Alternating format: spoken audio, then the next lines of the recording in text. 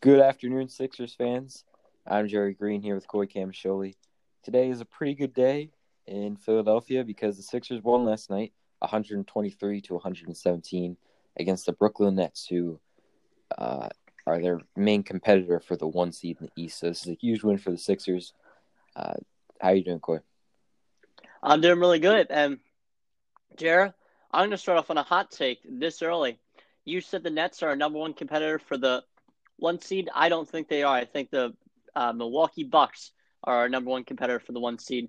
And my explanation for that is I just don't think we've proven that we can beat the Bucks yet. And I just think the Nets are the most overhyped team, and I think we match up well with them. So I think we beat them. Speaking of beating them, we take the season series 2-3, so we have the edge over them. I mean, maintain first place. So what do you think about that hot take to start the show? You think the Bucks are our biggest competitor for coming out of the East or for the Yep, 1 seed? for coming For out coming of out the of the East. East. Yeah, I might agree with that, but Not like one seed. everything. If that was real quickly, sorry, if you said 1 seed, then I guess the hot take's kind of ruined, but it's still a hot take. Yeah. I mean, I think everything you said is true, but a lot of things are probably going to change in the playoffs just because, we haven't seen Brooklyn at full strength yet, and we'll get into that later. But um, I do think you can make a case for the Bucks maybe being a strong competitor to take the 1 seed. The race is definitely not over. Sixers have a 1-game lead over the Nets and a 3-game lead in the loss column over the Bucks. So, and we play the Bucks 2 more times. If they can beat us both of those times and pick up a game somewhere else, then all of a sudden they're the 1 seed. Yeah, but at Which, this rate, sorry for interrupting, but like at this rate for me, it's a two-man race between us and the Nets because and it's still obviously possible because like you said, it's only 3 games back. But when you look at it, the Nets have been 2.5 to 3 games out, 1.5, 4 games out the entire season. And with the way that the Nets and Sixers win, and they will win what, like 2 out of 3 games every single time, or 3 out of 4, something like that. I just don't think they'll be able to catch up. yeah, that's a good point. It's also worth noting that the Bucks are 5-5 in their last 10, so struggling a little bit recently. And the Nets, they obviously have Durant just coming back from that pretty serious injury. Harden has some sort of hamstring strain, so he's been out for a little while. And Kyrie, he's one to sit out pretty often. So, and that's probably what I think will hold them back from getting the 1 seed. I think the Sixers should be the one who finishes at the top of the conference, just because the Nets just lack inconsistency with their stars playing, and I could easily see them, dropping a game or two that'll cost them just because they're not healthy or guys are sitting out. And which I think the Nets, they don't really care about the regular season that much.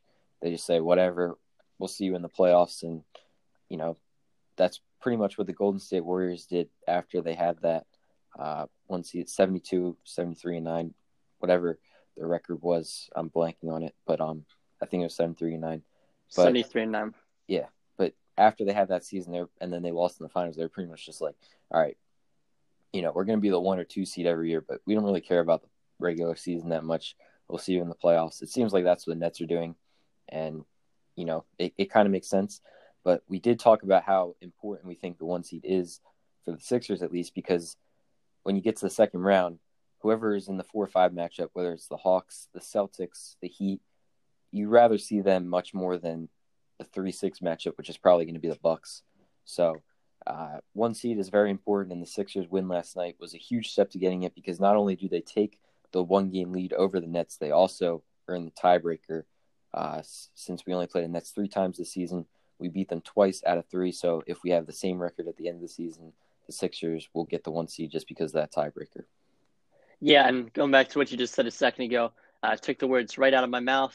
It really is so important, and with what the Nets are doing this regular season, it kind of shows a lot of confidence.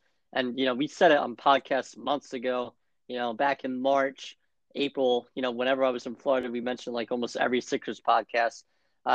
And it's kind of crazy. You look back at the standings back then, the top three.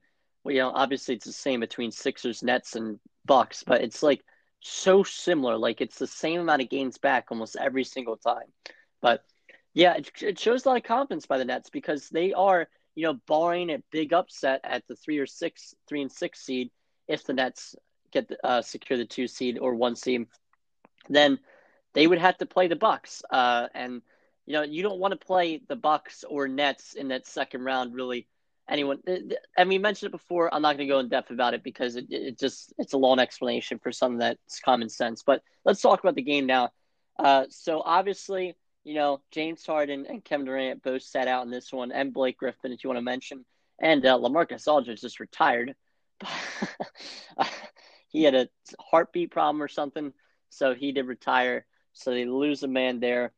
He was valuable, but not really to their team at the same time. So Kyrie was the only star player playing for them in this one, and he did play like a star. He had 37 points, shot 13 of 22. But that was no match for Embiid and the Sixers as Embiid drops 39 and 13 rebounds, along with 13 of 29 shooting. Yeah, Embiid with the MVP performance. It's going to be difficult for him to win because Nikola Jokic is having a great season. And, with the Nuggets, they're like before Embiid got hurt, the main argument was, well, the Sixers are the 1 seed and team record is like kind of the difference maker. Plus, I think Embiid has been a little bit better on the court than Jokic has, just because of his defense. Both are very talented offensively. Jokic is maybe an average player defensively, whereas Embiid is a potential defensive player of the year candidate. But, obviously, Jokic has played every game of the season. Embiid has missed quite a few. If he plays every game the rest of the season, I still think it's going to be hard for him to win, just because, you look at what Jokic has done. The Nuggets right now are they're sitting at the 4 seed. They're a few games back on the Clippers. I could easily see them getting up to that 3 seed and maybe even making a deep playoff run. Obviously, it's a regular season award, but they're having some pretty decent regular season success. Jamal Murray just went down, but they picked up Aaron Gordon at the trade deadline. So I think they're still in a pretty good position, to finish in the top half of that Western Conference. And that obviously we talked about just now how we think the Sixers will be the 1 seed, but still with the games that Embiid's missed and just how good Jokic has been, I think it's going to be hard for Embiid to win the MVP. But regardless, still put up a great performance last night. 39 points, 13 boards, 13 of 29 shooting, 3 of 6 from 3, and 10 of 11 from the line. That's the full stat line for you. Also had 2 blocks and 2 turnovers. I'm not even surprised at this point, and I think this is a very key performance just because, yeah, the Nets didn't have their stars, Harden and Kevin Durant, but they're not going to get really much more defensive help, at least from big men. And Embiid, they really had no answer for him last night.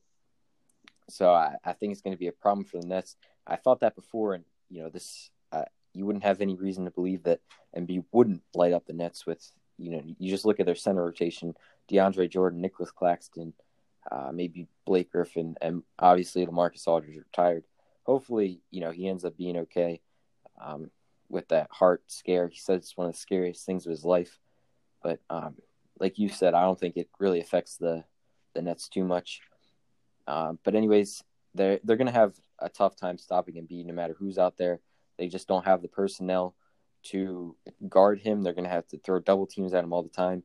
And this is what gives the Sixers a chance to beat the Nets. Obviously, the Nets have way more talent. They have 3 of maybe the 10 best players in the league, and the Sixers have maybe 1 of the 10 best players in the league. But the way we're able to exploit their weaknesses and the supporting cast around Embiid, Tobias Harris, Ben Simmons, Danny Green, Seth Curry, Shake Milton, George Hill, all these guys who knock down shots while Embiid is getting double teamed, that's going to be key. And this is the reason why I think the Sixers have a chance. Obviously, the Nets are stacked, but the reason why I think the Sixers have a chance is, well, we just saw it on display last night with the way that Embiid was able to dominate. Yeah, and I'm just going to say right now, I think a full and healthy Nets can't beat the full and healthy Sixers anyways. Yeah, they've gotten some depth at the deadline. Obviously picked up Griffin. Aldridge just turned to nothing now. But I don't think they can stop us. They have holes in their players or in their team that need to be filled in order to stop us. Obviously, they don't have the big to defend Joel Embiid. That's their problem. Embiid's a top 2 candidate for MVP, I'd say. Maybe at this point, say top 3 or top 5. But if he played more games, he'd be number 1. So if you can't stop what would be the number 1 player for MVP, he's just going to put 30-something points on your head. And then you obviously have Ben Simmons. I like Ben Simmons on Kevin Durant. Limit him, and then you just go down the list. I just think we have more depth in certain spots than the Nets do. But I'll leave that there. You guys can take it how you like. But let's talk about another star last night, Tobias Harris. He had 26 points, shot 11 of 17. So a great night from him. Ben Simmons, he shot 6-11 with 17 points, also 9 assists. Defensively, he got the job done too, 3 steals, 1 block. And the big debate's coming out now. Like, it's always been a debate, but now it's coming, kind of breaking into the media. Is Ben Simmons the defensive player of the year? Because at this point, I think he should. Probably. And, he did a good job last night, but Kyrie Irving did go off. We talked about him a little bit, but he had 37 points on 13 of 22 shooting, 9 assists as well. Kyrie was the only reason why the Nets were even remotely close throughout the first 3 quarters. We'll talk about the fourth quarter in a little bit, what happened there. But, Ben Simmons wasn't really the one guarding Kyrie for most of the game. And if there was a 7-game series against the Nets, I think he'd spend more time on James Harden and Kevin Durant. Shake Milton was the one mostly guarding Kyrie. Obviously, couldn't really contain him that well, but he did his best. And Shake got it done on offense, 15 points and 3 of 4 from beyond the 3-point line. So pretty good night from Shake. He was the biggest contributor off the bench. But back to the Ben Simmons Defensive Player of the Year debate. I think it's between 2 or 3 guys. You have Ben Simmons on one hand, who's a perimeter guy, and he locks down stars every night. And then you have a couple of big men, Rudy Gobert and Miles Turner, who do a great job of protecting the rim for their team. Honestly, you can scratch Turner off at this point just because the Pacers have been so bad recently. I think they've dropped out of the top 8 in the Eastern Conference. But I think it's between 2 players then, Rudy Gobert, Ben Simmons. Obviously, the Jazz, one of the best defensive teams, one of the best teams in general. They do have the best record. And Rudy Gobert is, pretty much their whole defense. It all runs through him. He protects the rim very well. Ben Simmons, they're like 2 different styles defensively. We'll see how the voters decide, but if I had to choose one, I think I honestly might go with Gobert. Actually, I'm just going to take that back. I think I would probably go with Simmons just because, you look at the Mavs game, not the most recent one, but the first time we played the Mavs, the Sixers won that game because Ben Simmons was guarding Luka Doncic, and there's no other reason. I mean, Ben Simmons, he can take out the other team's best playmaker, best scorer, whatever, and completely diminish their offense.